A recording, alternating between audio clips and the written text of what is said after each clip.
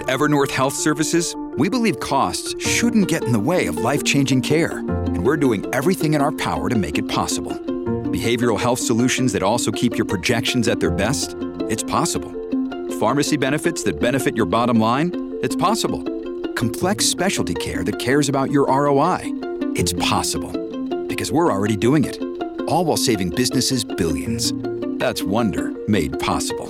Learn more at evernorth.com/wonder.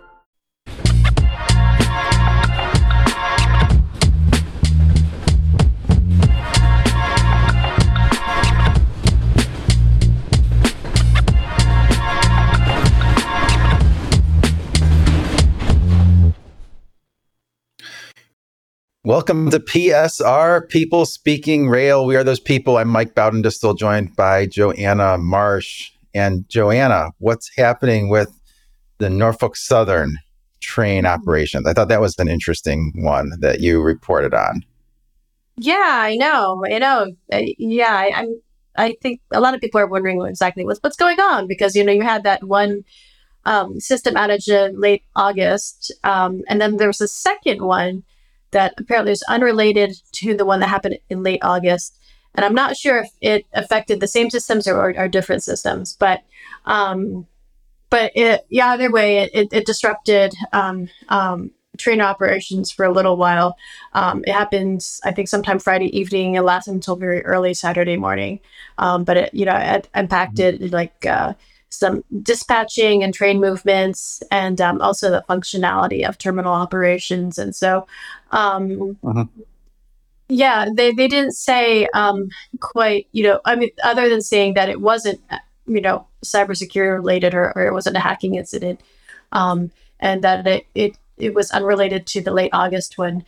They did mention something about like a vendor product defect. So I'm not quite sure, beyond what they've said, exactly what what all that means and why did something happen so soon after that other one that happened in August. Not to say that you should have something happening at all, but so I don't know if NS will release more details or not later. Yeah, it was kind of like Norfolk Southern saying the system is not operating well, but it's totally not our fault. 100% vendor's fault.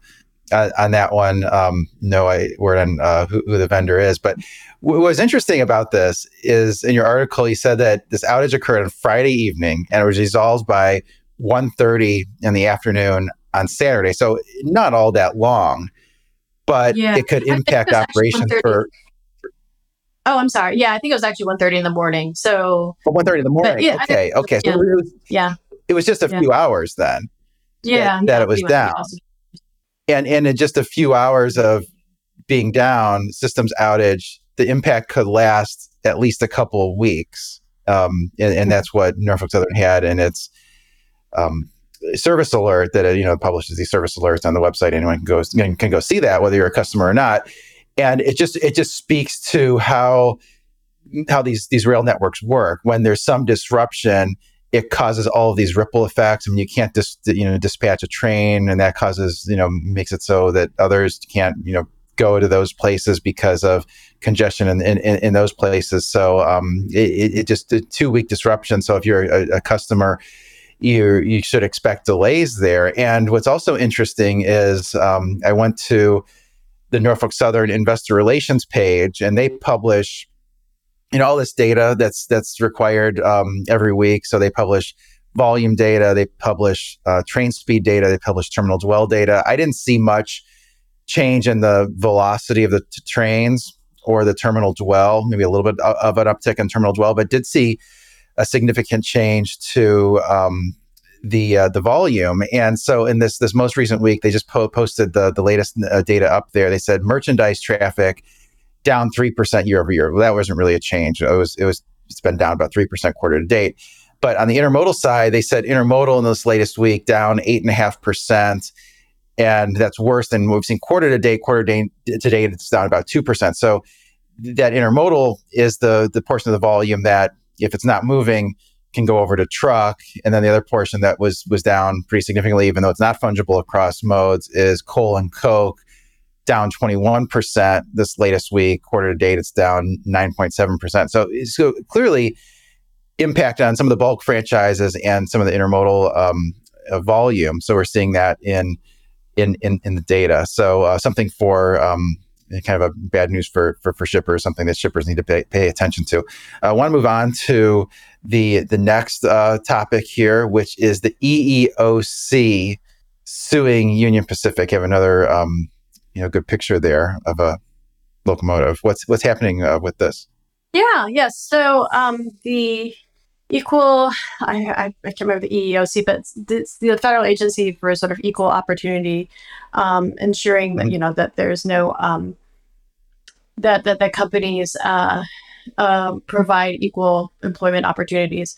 There was a situation. It's happened over the course of the year, where EEOC filed a lawsuit in the Minnesota District Court, saying that Union Pacific violated the American for Disabilities Act, or ADA Act, or Americans with Disabilities Act. I think that's what it is.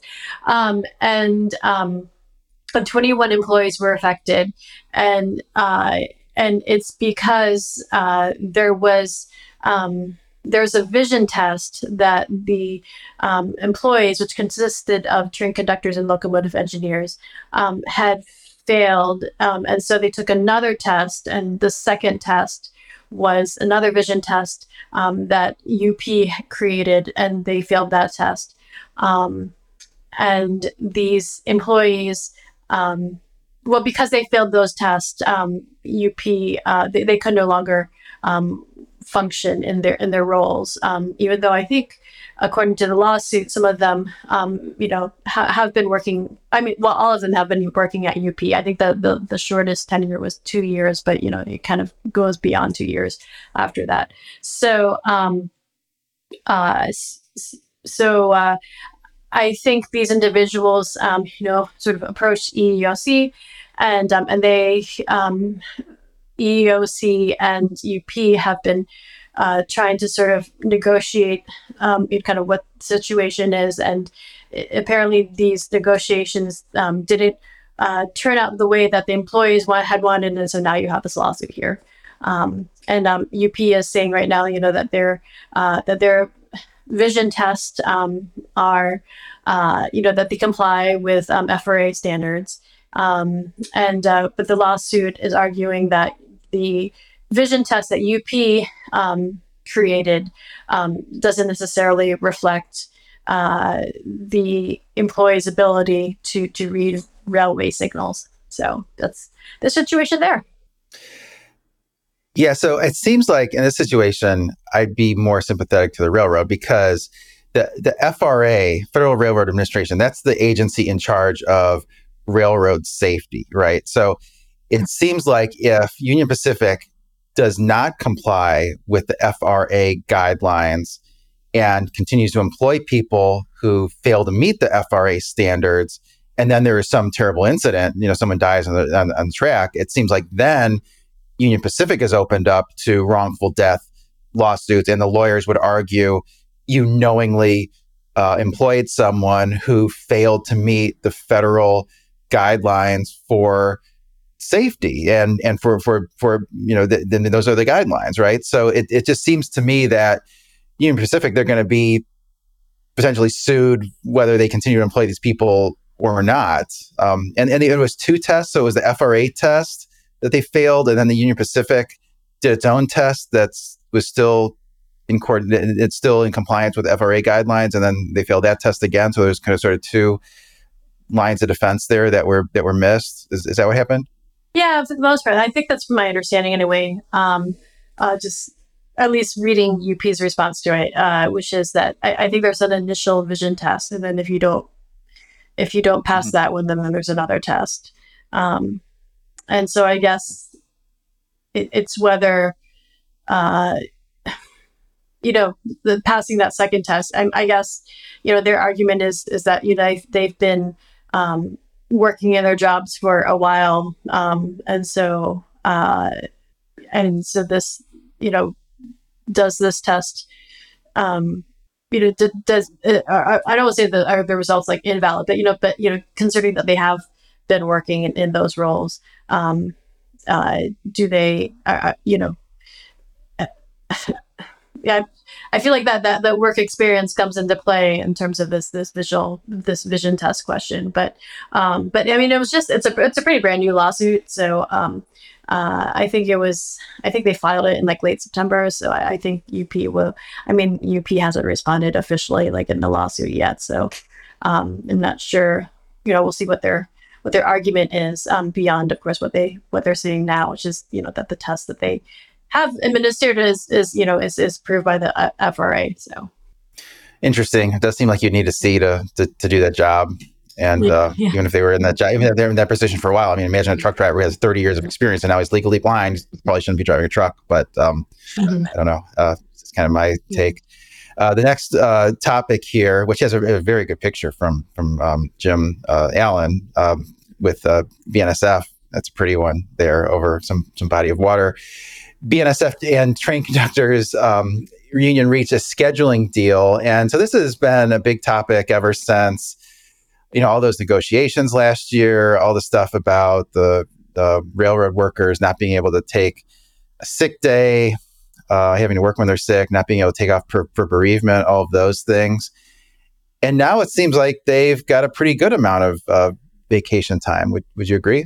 Yeah, I mean, it's an interesting arrangement because, interesting tentative deal. Of course, it still has to be approved by the membership, the union membership. But it is interesting considering that, prior to this work scheduling agreement, there was the issue of attendance policies with BNSF. I guess it was the years all kind of blend together. I guess it was 2021, perhaps, where BNSF had instituted this new modified its attendance policy. Their argument was that it would help with predictability in terms of like being able to ensure that that there's crew available to move things, but the unions thought it was too punitive, and actually the unions took it to court where they were trying to see if they could go on strike because of this attendance policy, and the judge ruled that no, you can't go on strike because of this, and so they eventually reach some sort of, I don't know if it's agreement, but some sort of compromise, I guess, in terms of the attendance policy. So you have that recent history of that antagonism between BNSF and the unions over leave. So it is kind of neat to see this tentative agreement and just the different additional initiatives that are in the agreement.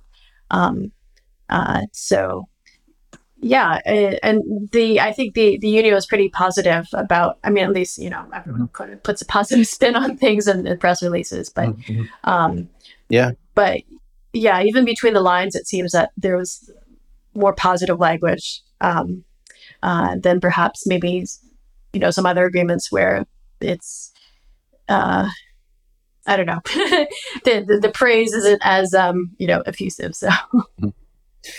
Yeah, it seems like the union wants the workers to ratify this one. And it sort of we went from having the discussion being about how awful the railroad workers have it during all those negotiations to now you have all these bullet points laid out. And it was like for employees that have 25 years of experience, a sixth week of vacation time. And that really stood out to me. I'm like, they had 5 weeks of vacation time before, now 6. I mean, that's more than 10% of the weeks in a year, 2 floating weeks off, time off for bereavement. So they sort of went from, oh, how awful they have it to, now it's great to be a worker. It's almost like, you should go be a conductor, have all this time off, and things sounds pretty good. I want to hit another one, and this was one that I don't think you had a chance to write up yet, but I think this caught my attention, is the rails were granted a little bit more time, not a tremendous amount more time, a little bit more time to submit reciprocal switching comments. We've talked about this on prior shows, went into this in quite a bit of detail, where We talked about them being able to submit comments up until about, what was it, in October, sometime in October, and now it's November 7th, which happens to coincide with the FreightWaves conference. So get your comments in before going to the FreightWaves conference. But the AAR wanted this to be extended all the way to February 2nd. They were asking for a 90-day extension, and it just seemed like, because they don't like the reciprocal switching idea, just trying to kick the can down the road as much as possible, maybe until there's, I don't know, not necessarily a new STB, but just, until something else comes along, just sort of delay. But what did you make of that? Yeah, that was interesting. I guess every little bit of time helps. Kind of separately, but related. We're kind of working on a story right now about how two senators, Tammy Baldwin of Wisconsin and then Shelley Moore Capito of West Virginia, how they sent a letter to STB Chairman Marty Oberman about, let's make sure that we move forward with a reciprocal switching rule. In other words, you have some senators, especially Senator Baldwin, who has been an advocate for rail shippers, watching what's going on with this proceeding. I'm not quite sure what the extra time, how much. So it's not a lot of extra time. It's probably about 3 weeks worth, maybe. But I suppose. For the rails, I guess any extra time is better than nothing in that case. And I was wondering actually what would happen, with it seems like, not to sort of thinking about the government shutdown. I mean, God forbid there be like the possibility of another government shutdown, but if another one happens, like does this fall before or after the possible second shutdown, or that's, not the shut, I think, how was it the continuing resolution for the shutdown? I think it's like sometime in mid-November. So,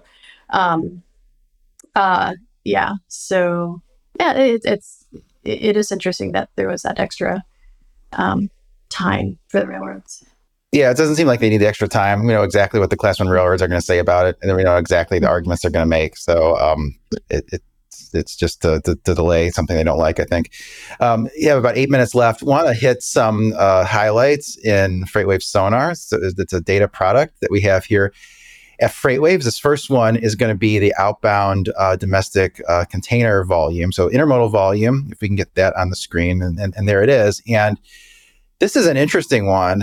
This is loaded 53-foot containers. So domestic intermodal, and I'm limiting this to those containers that are loaded, so excluding any revenue empties. When you look at the AAR data that comes out every week, and that once they pack it, it conflates domestic and international, even though there's really two different segments, and it conflates loaded containers and empty containers. I'm looking here just at domestic and loaded. So this is going to be JB Hunt's main market and intermodal, Schneider's, et cetera. And you do see that, that pick up quite a bit there in the most recent week. And that's, really been up, let's call it 4%, year over year, and also about 4% of an increase since, looking at early August. And so, some seasonal improvements, certainly. And for all the talk about not having a peak season, there is some positive seasonality here, and more shippers are,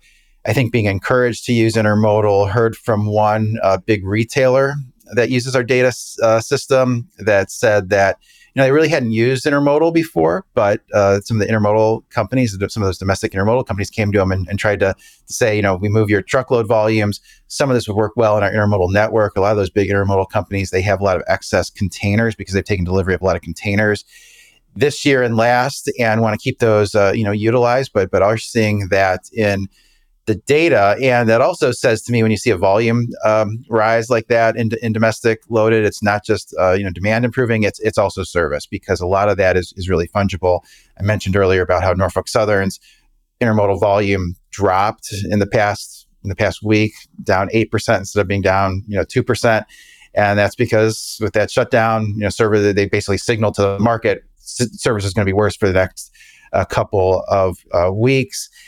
That does look a little bit better than international intermodal volume, which you have a chart on that also, even though that's improved a little bit as well. You see that white line is 2023 data, which is kind of pretty remarkably in line with 2021 and also 2022, which started to have weakness started in imports maybe in the middle of 2021. So those kind of in line with reduced expectations. I don't think anyone expects it near term to get back to that green line or that orange line, which represents 2020, which is an extraordinarily tight year for transportation capacity and a tremendous amount of volume coming in there. I also want to show the intermodal contract rates, which have a chart. There it is. And this is one, I mentioned this last week, and nothing's really changed in the last week. I mean, you see in this chart a lot of ups and downs from one week to the next, but really that's a lot of mix. I think the main trend here is that intermodal contract rates are down well into the double digits when you compare to 2022. Now, it was against a very kind of difficult comp or easy comp, if you depending on your perspective, from 2020 to 2021. Intermodal contract rates, these are all excluding fuel surcharge, by the way, increased double-digit percentage, then increased another double-digit percentage from 21 to 22. That's gone the other way, this year, and sort of in total down anywhere from, let's say, 15 to 20% on average. I've heard from some shippers that just put their freight out to bid. They're on an annual bid cycle, that their rates are down more like 30%. Now, some of these are really big shippers, so they're really bringing a lot of volume to the table, but also sort of had the caveat that the intermodal volume that is with asset-based carriers, you're seeing steeper reductions in rates versus the non-asset-based. So I thought that was an important point. I also want to show an intermodal chart on the intermodal contract savings index, which is an interesting one there. If we can get that on the slide, and what this shows is that white line is the savings or difference between intermodal contract rates and truckload contract rates when fuel is included in both modes. That's important because intermodal, there's less fuel surcharge, about half the fuel surcharge, and what that shows is 9.76% discount on intermodal, and we're using a uniform 5-digit origin and destination pair. So in most cases, it's the same shipper moving the same, in between the same facilities, origin, destination. They're getting just under a 10% lower rate on intermodal. Is sort of at the low end of that sort of 10 to 15% historical range when you sort of think about the intermodal discount. And then that blue line limits it to lengths of haul that exceed 1,200 miles. So it's, I would say it's a competitive, marketplace, but maybe getting a little bit less competitive because some of the truckload volume has improved. Some the truckload market has tightened up a little bit for long haul outbound loads. We have another chart on intermodal rates from Los Angeles to Dallas, and these are spot rates here. And what's interesting is these are published intermodal spot rates in white from LA to Dallas. So these come from the Class 1 railroads. They give it to a domestic intermodal company, give it to us, and they cut that rate from LA to Dallas from almost $2.25 to $1.57. Meanwhile, the truckload rates, and that particular rate is from truckstop.com. We have other proprietary rates that in our system, but show a similar pattern here at $2.19. And so it seems like the two modes getting a little less competitive for that rather dense intermodal lane, LA to Dallas. It's really the second densest one outside of LA to Chicago. And a big part of that is what's changing a little bit in the truckload market, which have the next Sonar chart, the long haul outbound tender volume index, and this is going to be the last one.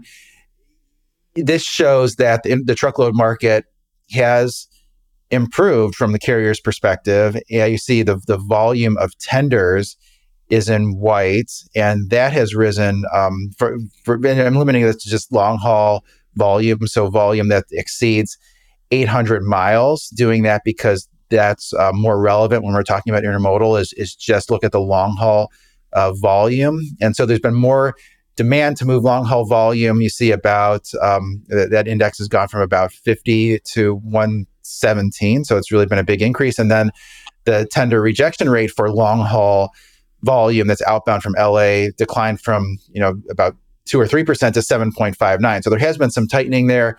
It's made the truckload market less competitive with the intermodal market. And that's part of why we're seeing intermodal volume, pick up. So that's what I have that's interesting. And with that, Joanna, what are you working on for the next week?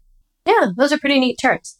Let's see. So I'm going to be speaking with the Sierra Club. They had produced a report actually in August, but it's still pertinent. It was just kind of talking about freight rail transportation and actually how the U.S. needs to utilize freight rail more than it does, with the idea that it's good for the environment. Which on one hand makes sense, but on the other hand, it's interesting too, because, it's also the Sierra Club. So just going to get some more, hopefully some more comments from them about, sort of what they who they're working with and what they hope to achieve and things like that. So that's what's happening there. And of course, actually, earnings seasons is coming up pretty soon, in about 2 weeks or so. Be getting ready for that. Yeah, that's always fun. Get ready for 100 questions about the operating ratio. Yeah. With that, we're about out of time. Hope everyone has a great day and see you next week.